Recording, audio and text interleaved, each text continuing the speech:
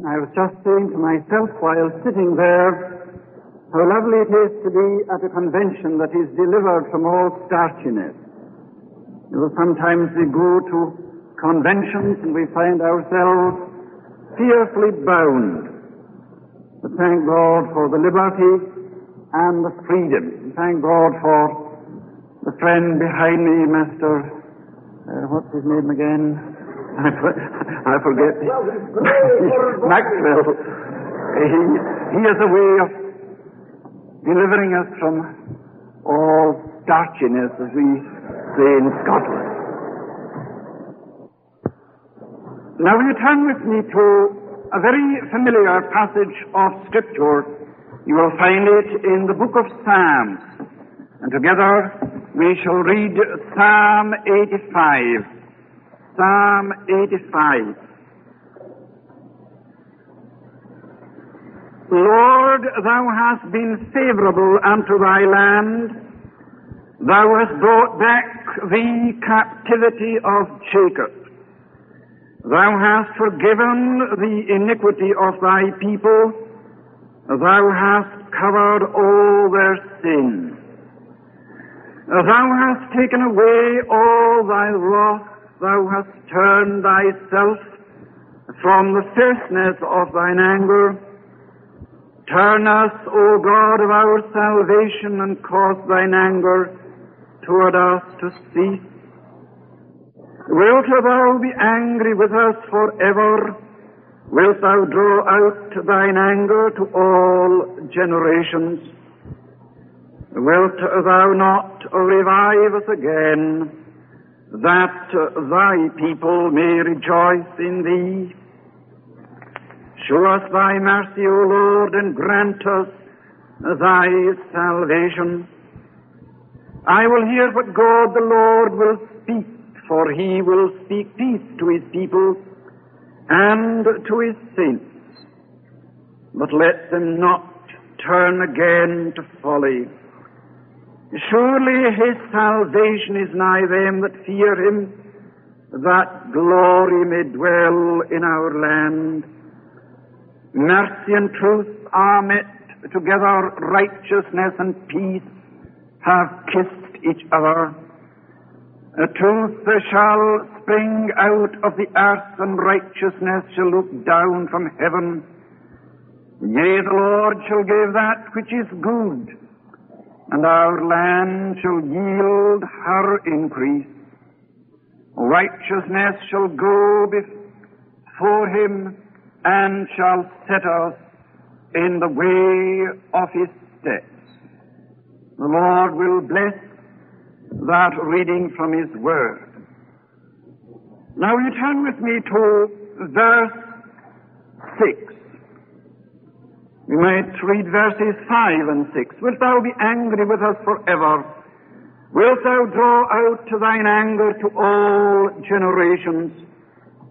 Wilt thou not revive us again, that thy people may rejoice in thee?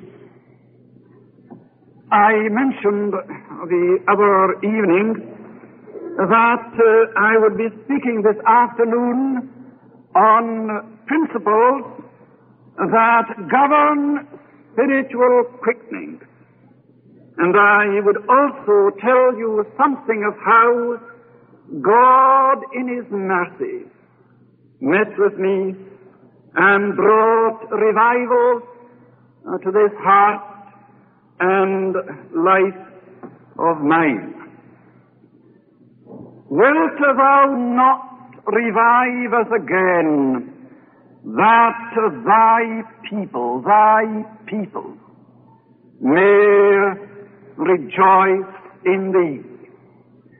These words of the psalmist express the heart cry of many of God's dear children today.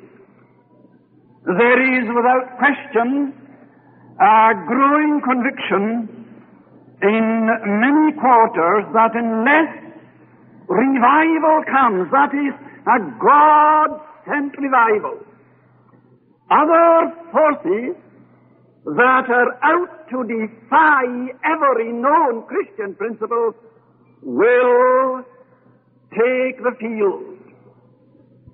Indeed, the observant eye can already see shadows aslant a world that is ripening and ripening fast for repentance or judgment. With that conviction, there seems to be a growing hunger for God to manifest His power. And so intense is the hunger and so deep the longing that the cry of the prophet of old is frequently heard upon the lips of God's children. Oh, that thou wouldst rend the heavens and come down, that the mountains might flow before thy presence. You will observe that in that prayer of the prophet, two fundamental things are suggested. That unless God comes down, mountains will not flow, and sinners will not tremble. But if God comes down, if God manifests His power, if God shows His hand, if God takes the field, mountains will flow. Mountains of indifference, mountains of materialism, mountains of humanism will flow before His presence, and nations, not just individuals, but nations shall be made to tremble. We haven't seen nations trembling, but we have seen communities, we have seen districts, we have seen parishes in the grips of God in the matter of hours. When God came down, it is true that we have seen man's best endeavor in the field of evangelism, leaving the community untouched. We have seen crowded churches. We have seen many professions. We have seen hundreds, yes, and thousands responding to what you speak of here as the altar call. But I want to say this, dear people, and I say it without fear of contradiction, that you can have all that without God. Now that may startle you, but I say again, you can have all that on human level. Howard Spring was right when he wrote, "The kingdom of God is not going to be advanced by our churches becoming filled with men, but by men in our churches becoming filled with God." There's a difference. Oh no, crowded churches, deep interested in church activity, is possible on mere human human level, leaving the community untouched. The difference between successful evangelism, and I use the word successful, and revival is this. In evangelism, you have the 2, the 3, the 10, the 20, and possibly the 100, making confession of Jesus Christ. And at the end of the year, you are thankful if half of them are standing. But the community remains untouched. The public houses are crowded, the dancing saloons packed, the theater and the picture house patronized by the 100. No change in the community, but in revival, when God the Holy Ghost comes, when the winds of heaven blow, suddenly the community becomes God-conscious. A God-realization takes hold of young, middle age, and old, so that as in the case of the Hebridean revival, 75% of those saved one night were saved before they came near a meeting. The fear of God, the beginning of wisdom.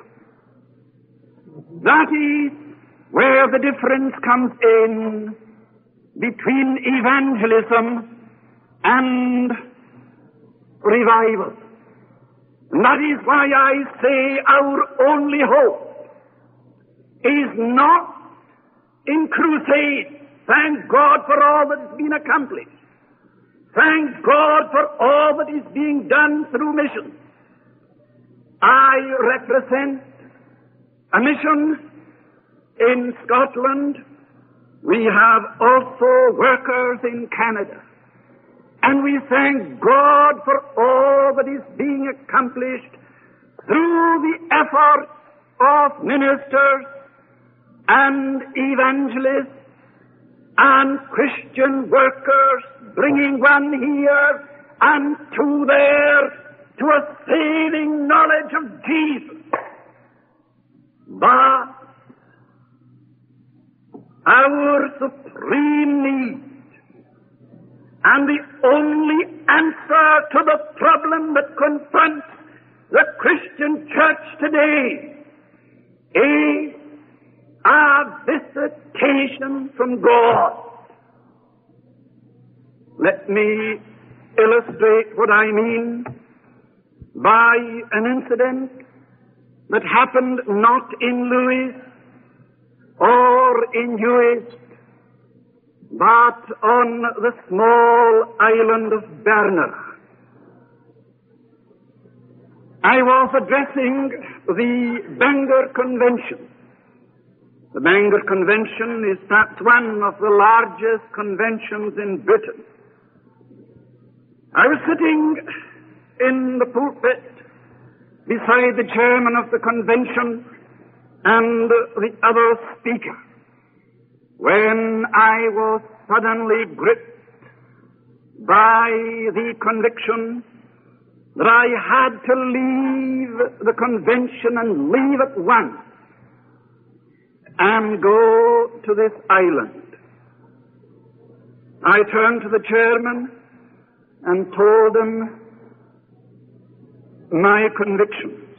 Oh, he said, you cannot leave the convention. You're down to give the closing address. Oh, but I couldn't give the closing address with this conviction. So, to make a long story short, it was agreed that I should leave the convention. And I left the following morning by plane to the city of Glasgow, and from Glasgow by plane to the town of Stornoway, and then by car across the island, where a ferry boat met me and took me to this island of, say, 500 inhabitants. On arriving, I met a young lad. I said nothing to the men who ferried me across. They were strangers to me. I was never on the island. I wasn't invited to the island, and no one on the island, to my knowledge, had ever met me. But I was there, and I said to the lad that met me, "Could you direct me to the nearest minister?" "We have no minister on the island just now. Both churches are vacant." "Would you then direct me to the nearest elder?" "Yes, the nearest elder lives in that house on the hill." So I said to the lad, "Would you mind going up to the elder and tell him that Mr. Campbell has come to the island? And if he asks what Campbell, tell him the Campbell who was on the island of Lewis." So the young lad went up, and after a few minutes came back and said, "Hector McKinnon was expecting you to arrive today. And you are to stay with his brother, and he has asked me to tell you that he has intimated a meeting in the church for 9 o'clock tonight, and he expects you to address it." Now, explain that as you will.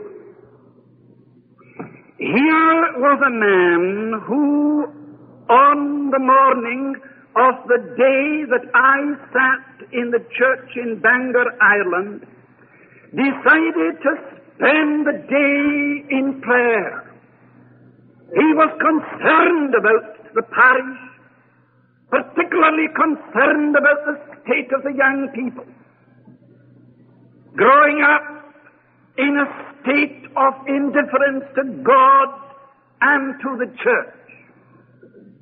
And his wife told me that on 3 occasions she went to the door of the barn where he was praying, and she heard him pray, "God, I do not know where he is, but you know, and you send him."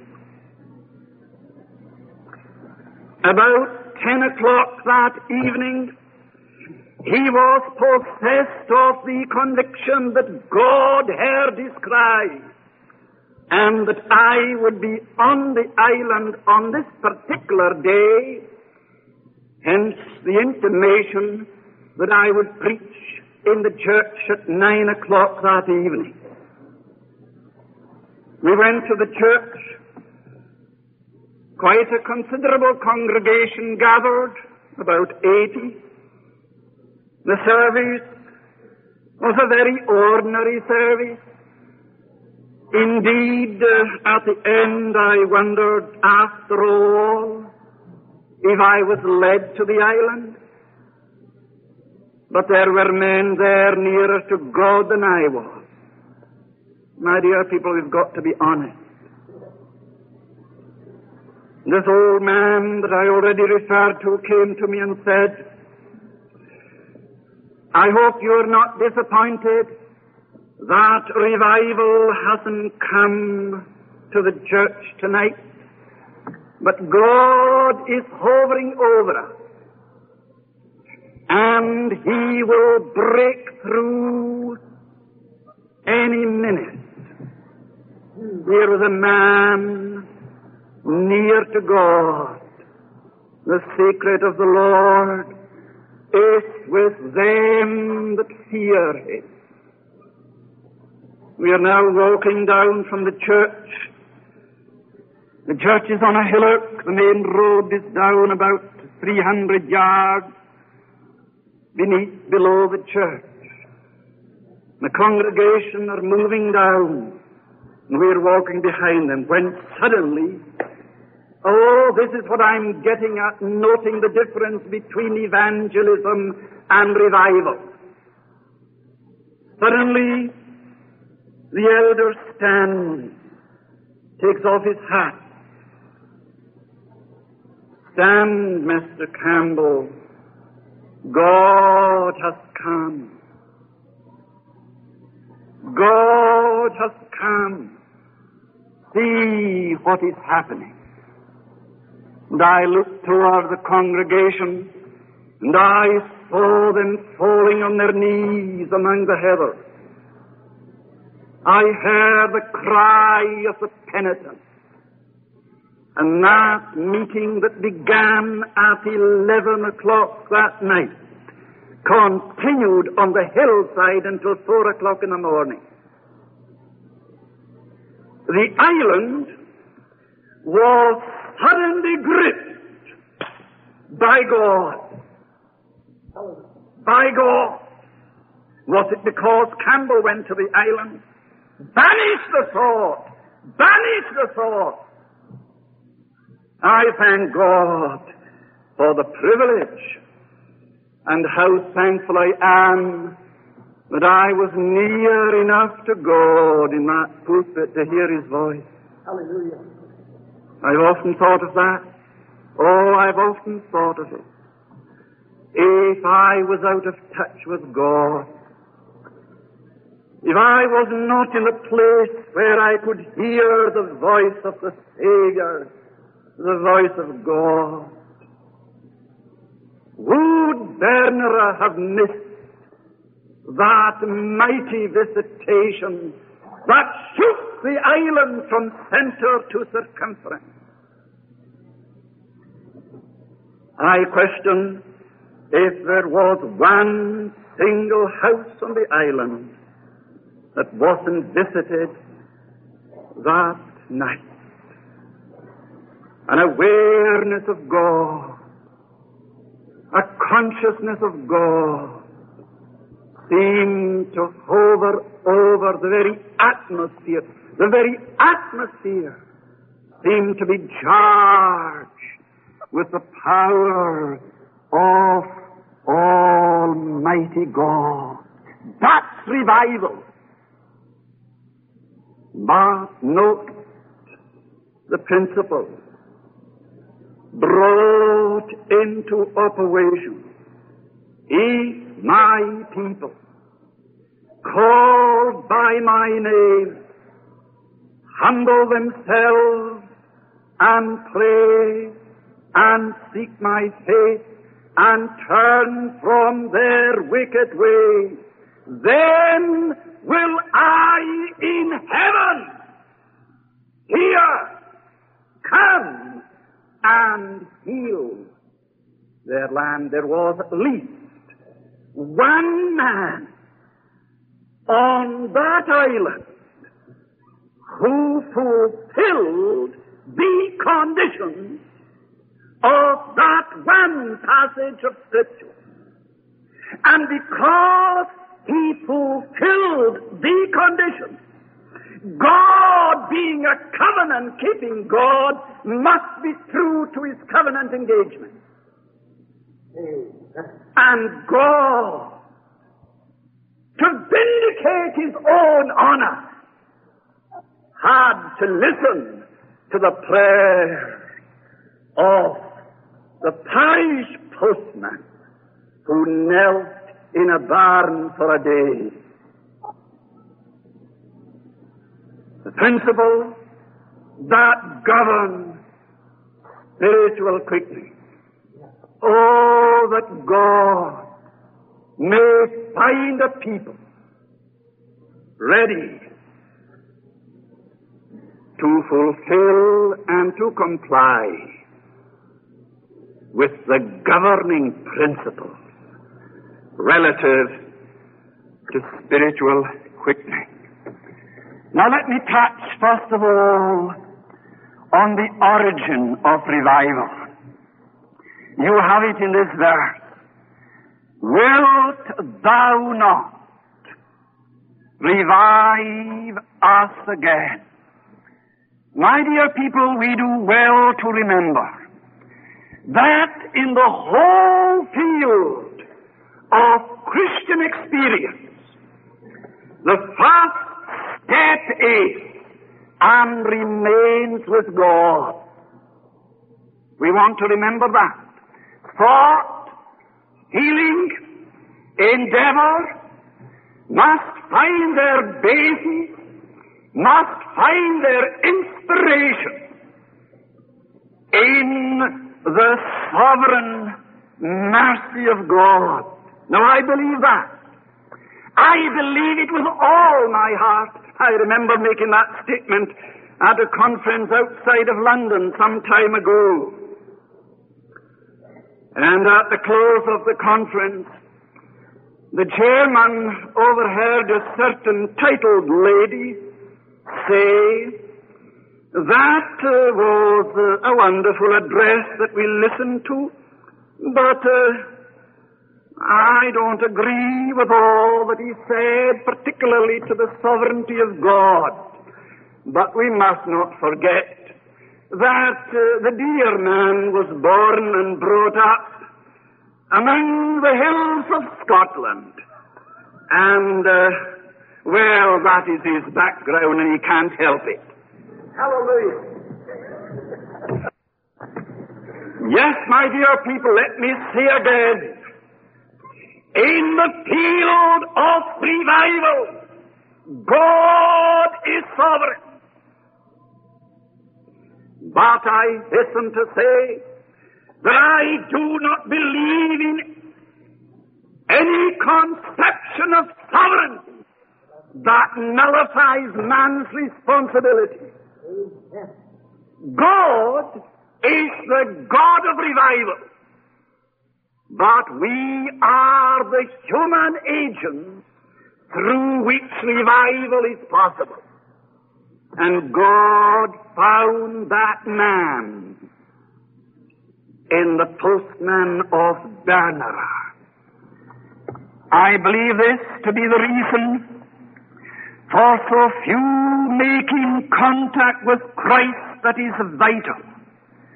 To me, one of the most disturbing features of present-day evangelism, let me say present-day evangelism, is our overemphasis on what man can do. Come to the front. Raise your hand. Respond to the altar call. Come to Jesus and be happy. God have mercy on us. I say, God have mercy on us. Man, in the final analysis, can do nothing but throw himself on the sovereign mercy of God. Oh, let's get that clear. That's not Highland theology.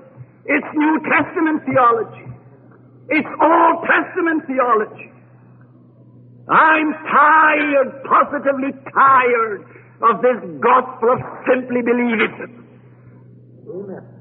Oh, there's a difference between human faith and saving faith. I heard a prominent evangelist in Britain say something that really startled me. He said, you exercise faith in a plane. You go into that plane and you exercise faith that that plane will take you to your destination. You go into a steamer, you exercise faith in the steamer and in the captain and crew to take you to your destination. Exercise that faith in the promises of God. Did you ever hear or listen to such nonsense? human faith. That's human faith. But saving faith is not human faith. It's imparted. It's given by God. It's created. It comes to me. Oh, Calvin was like, and I love to quote him, although I'm not an extreme Calvinist, though I'm a Highlander. Calvin said, "We are saved through faith alone, but the faith that saves is never alone. God is in it." Surely that is what Paul tells us in that great passage, "I am crucified with Christ. Nevertheless I live, yet not I, but Christ he liveth in me. And the life that I now live in the flesh, I live by the faith of Paul." Oh no, that wouldn't get him very far. "I live by the faith of the Son of God." The faith of God. Now I'm convinced of this, that if this truth was stressed, there would be less appeal. If this truth was stressed, our crusades and campaigns would not be producing harvests of infidels.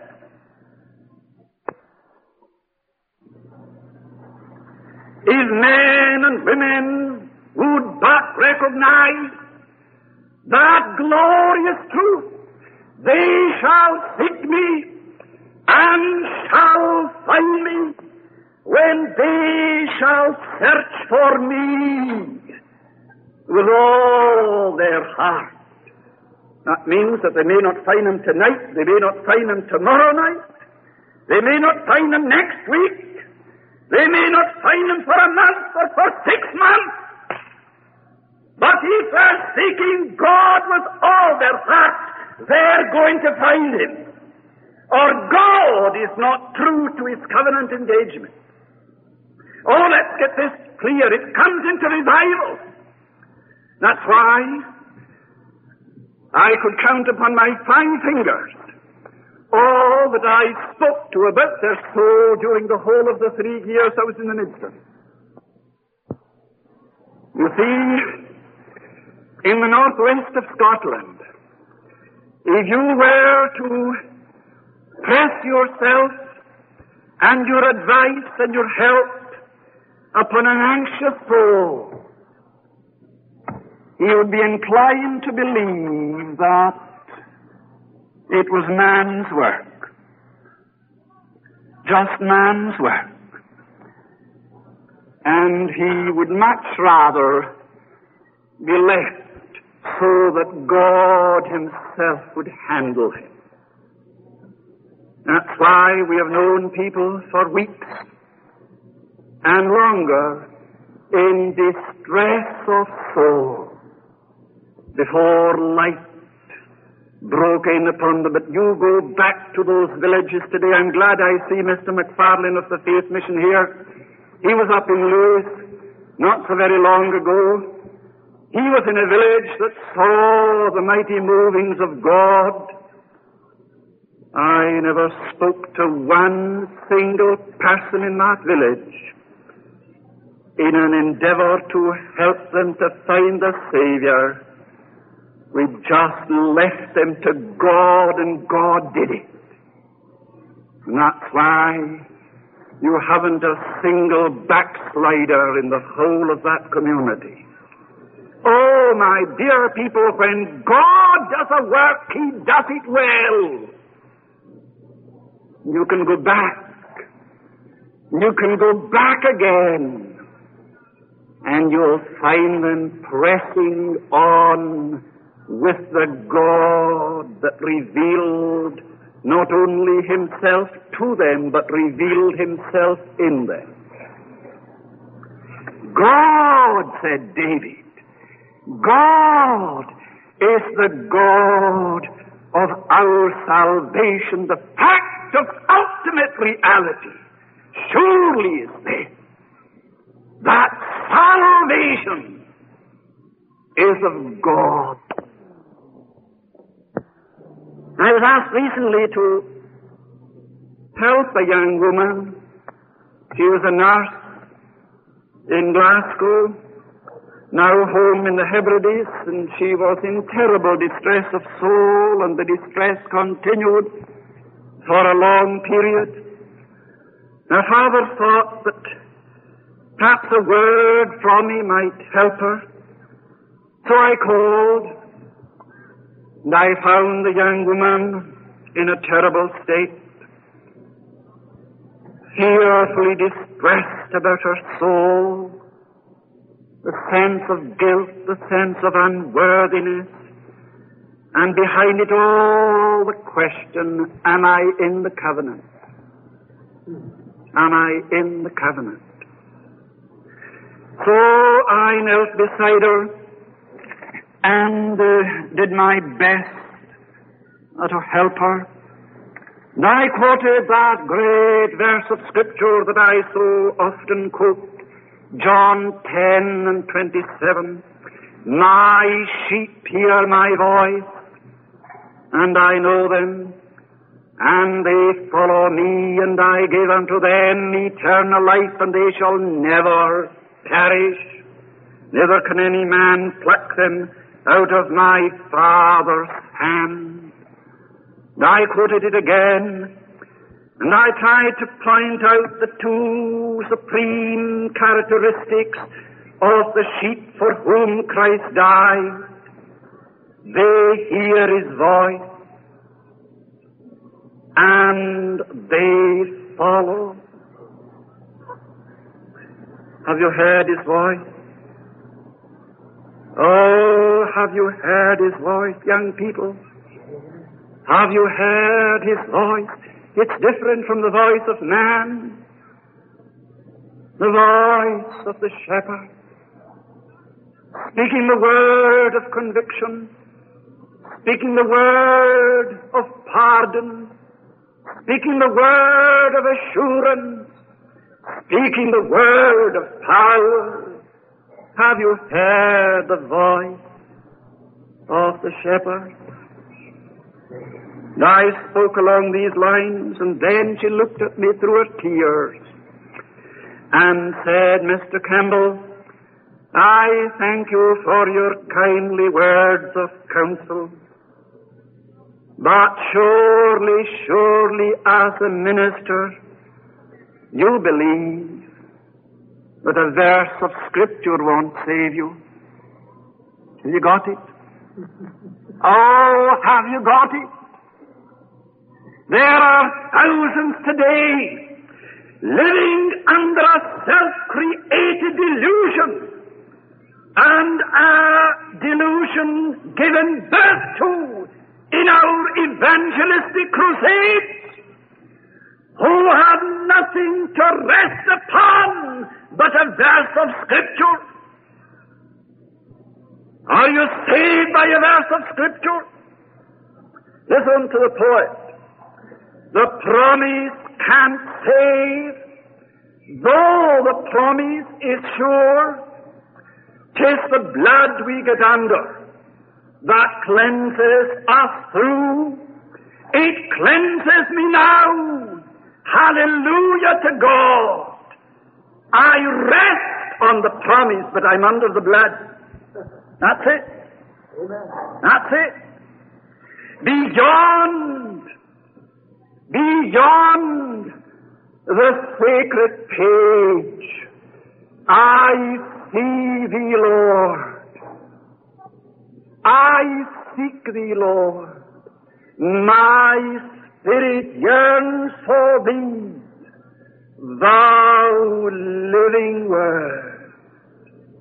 Tell me, hath the living Word spoken? Hath the living Word spoken? Or are you just holding on to a verse of Scripture?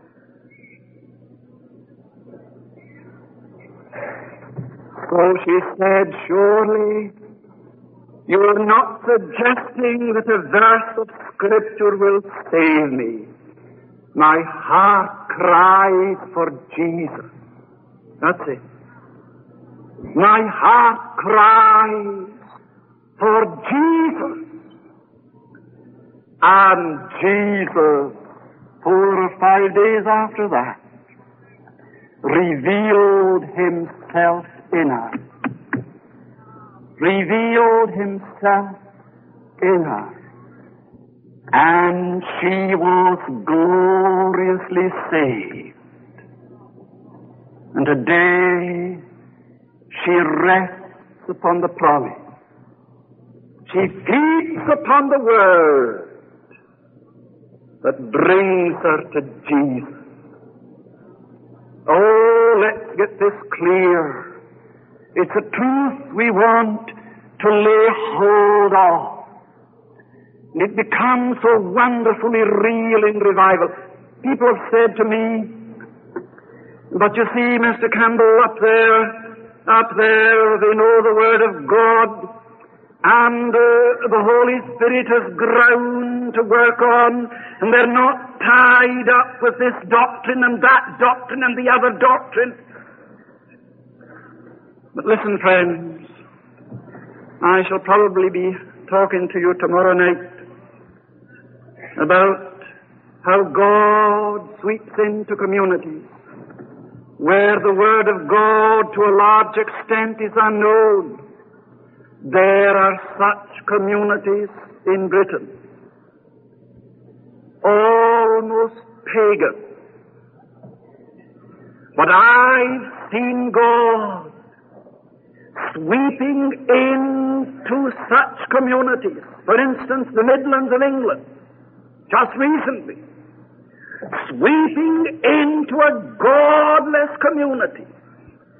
And suddenly, men and women, understanding perfectly what it means to be born again and what it means to be sanctified, who, before the movings of God,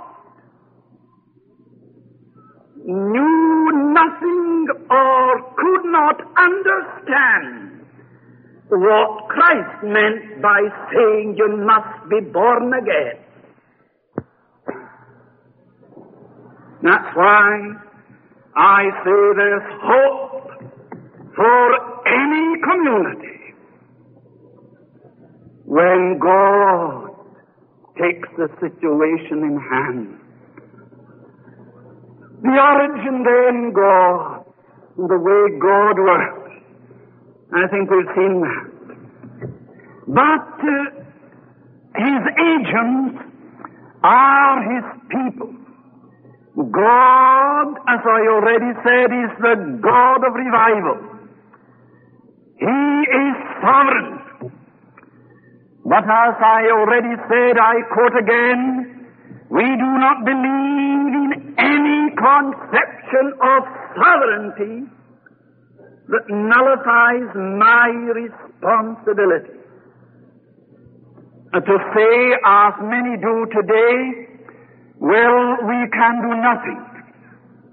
We've just to wait for the wind to blow. Well, that may be a very accommodating doctrine to the man at ease in Zion, but it will not stand in the light of divine revelation. I wonder how many of us here talking about revival and interested in the convention are giving time to God in prayer. I'm thankful that I was brought up in a home where prayer had a prominent place. Mother thought that at least God had an hour every morning. Stillness in the farmhouse. No work from 6:30 in the morning till 7:30. Horses fed at 6, Oh yes, they had to be attended to. These were the days of horses. I'm not sure, but they were better days than the days in which we're living. 6:30, it was 7:30. Quietness in the farmhouse, in order that we might listen to God and give God an opportunity to speak to us. We are the human agents through which revival is possible. Let me ask this question. Are you in the place where God can trust you with revival? He is sovereign. He is supernatural. But He comes down and in His sovereign purpose and wise economy, He has placed this treasure in earthen vessels. Are you one that we can use? Are you one that we can trust? Are you in intimate fellowship with God? I'm sure some of you will have heard of that lovely Scottish saint by the name of Murray McCheyne, died at 27, but left his mark, an indelible mark, on Scotland. Murray McCheyne was wonderfully used in revival prior to the disruption of 43. It was the revivals of McCheyne and Bonar and others that led to that great disruption when the Free Church left the establishment.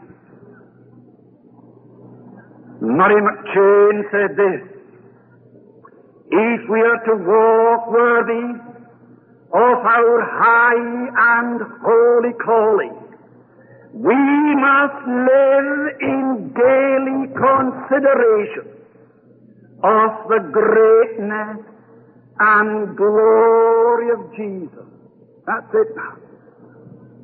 Living in daily consideration the greatness and the glory of Jesus. The man who is there is just the man that God can trust with revival. He is sovereign, but I'm the instrument that He wills to use. Oh, tell me, friend, tell me, are you there? Now I want to close my talk by telling you something of how God in His mercy met with me. I think I must go back to the days of my conversion. I was converted under strange circumstances. I cannot take time to tell it all, but I was a piper and a step dancer, and I was playing in a concert and dance outside of Oban when God spoke to me. God spoke to me in the dance. I had a praying father and a praying mother. And I left the dance and went home, shut myself in the barn, knelt among the straw, prepared for the horses in the morning, and cried, God, I do not know how to come, I know not what to do, but if you'll save me as I am, I'm coming now. And God saved me. God saved me. And I say here today that never for one single moment had I ever any occasion to doubt the work that God did in my heart that morning. God did a sovereign and supernatural work and set me gloriously free. I believe that I can honestly say that godliness characterized every part of my being, body, soul, and spirit, in that wonderful experience. And I'm not talking of sanctification or the deeper life. I'm just talking of a soul born again, when God does the work. Well, shortly after that, I joined the forces and found myself in France during the First World War. And I wasn't long there until I discovered that there were powers resident within me that were more than a match for me. You see, I was cradled in the midst of godliness, and I was sheltered in a godly home. But now I found myself in the midst of extreme ungodliness. Extreme ungodliness. And I soon discovered, as I already said, forces resident within me that were more than a match for me. Again and again I cried, "O God, speak the word of deliverance along this particular avenue." However, to make a long story short, I'm in a cavalry charge. And in that cavalry charge, I at last found myself lying on the battlefield, badly wounded. I thank God for a young trooper of the Canadian Horse. I owe a great deal to Canada. For that reason, I'm happy to be here to pay a long-standing debt. I was lying on the ground when there was a second charge, and this charge was by the Canadian Horse. The last charge, cavalry charge of the British Army, outside of Amiens on the 12th of April 1918. As they charged over that bloody field, a horse's hoof struck me in the spine, and I must have groaned, and that groan registered in the mind of the young trooper. That was in the charge. So much so that in the providence of God, he came right back to where I lay. After they had cleared the hills and took the guns, he came back, dismounted, and threw me across the horse's back, and carried me to the first casualty clearing station. I thank God for that young man, whoever or wherever he is. On that horse's back, entered into an experience that revolutionized my life. I believed that I was dying. I knew that I was being carried to the casualty clearing station, but would I ever see it? And I prayed a prayer frequently prayed by my father: God, make me as holy as a saved sinner can be. That was it. McChain's prayer. Make me as holy as a saved sinner can be. And listen, friends, God swept into my life. God, the Holy Ghost. I cannot explain it in any other way. Swept into my life. And I was brought to the station. Now listen, I couldn't speak very much in English then. Gaelic was my language. But I know this, that I began to talk about Jesus in Gaelic. In Gaelic. There wasn't a soul there that could understand me, but God understood me. And I want to say this, that before we left that casualty clearing station, 7 Canadians were gloriously saved. 7 of them. Again, I must leave that casualty clearing station. And after a year in hospital, a year and a month, and after a few months of Bible training, I went out to proclaim the unsearchable riches of Jesus, and I saw the Niedergeil revival. God moved in these parishes in a mighty way, and hundreds were swept into the kingdom of God. And then an evil hour struck me. I stepped consciously out of the will of God, began to study for the ministry. And I'm sorry to say that during that period, I drifted far from God in my mind, and in my heart. Oh, I was still evangelical, passed through, came out as a minister, and for 17 years ministered to 2 congregations. I was Campbell of the Niedergeil revival, and I would be asked to address conventions and conferences. Oh, the deceit of the human heart. I knew how unfit I was. Oh, I would never question my salvation. And no one in the parish would question my salvation because I tried to live consistently. But I knew barrenness in my spirit. Prayer became a burden, and the Word of God a dead word. Oh, brother, have you had that experience? So one day, oh, how I thank God for that day. My young daughter came to me, thank God for her. A girl of 16 years of age. She came to me and she said, Daddy, I would like to see you in your study. I've been praying for you, Daddy. I want to speak to you. And she took me to my study and she threw herself on my knees, as daughters sometimes do.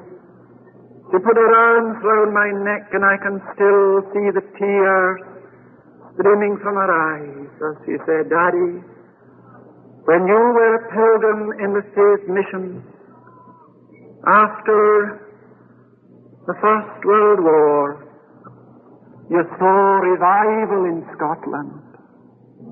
You saw revival. Daddy, how is it that God is not using you in revival today? Tell me, Daddy, when did you last lead a soul to Christ? Thank God for faithful daughters. And I tell you, dear people, that shook me. Oh, it shook me. I knew.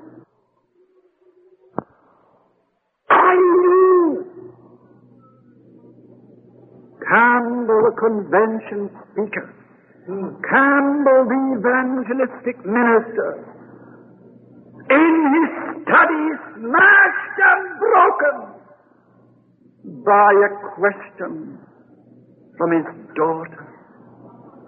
Listen, I was booked to address the Keswick Convention that year, along with a brother of Dr. William Fitch of Toronto, Dr. Fitch of Belfast. I went to the convention, oh, the deceit of the human heart. I went to the convention, and I gave my address, and I was so thankful when it was over. The words kept ringing in my ear. When did you last lead a soul to Christ? When did you last lead a soul to Christ? Then God, in His own wonderful way, moved Dr. Tom Fitch to depart from the address that he had prepared and give his own personal testimony. And Dr. Fitch gave his personal testimony. And I went home resolved that unless God would do something for me and give me back what I lost, that I certainly would resign from the ministry. I was absolutely decided on that. So on going home, I said to my wife and daughter, I'm going to my study and I want you to leave me alone. I'm going to seek a meeting with God. And I went to my study, I shut the door, I put the rug down on the floor in front of the fire and I lay on the rug. I cannot take time to tell you all that God said to me in that hour. But I'm thankful to say that He spoke to me the word of pardon and the word of forgiveness and the word of recommission. And I cried, God, won't you give me again what you gave me on the battlefield? And listen, friends, God did it. My daughter came in at 2 o'clock in the morning. She lay down beside me and she said, this, Daddy, whatever it costs, go through with God. Whatever it costs, go through with God. And I said, Sheena, I'm going through whatever it may cost, and God knows what it cost me. To stand in my pulpit the following Sunday and make a public apology for pretending what I was not in the midst of my congregation. 5 of my office bearers left me within a week. They wouldn't have a fool in the pulpit. Oh, that may happen. It sometimes happens, you see, in revival, there's subtraction before addition.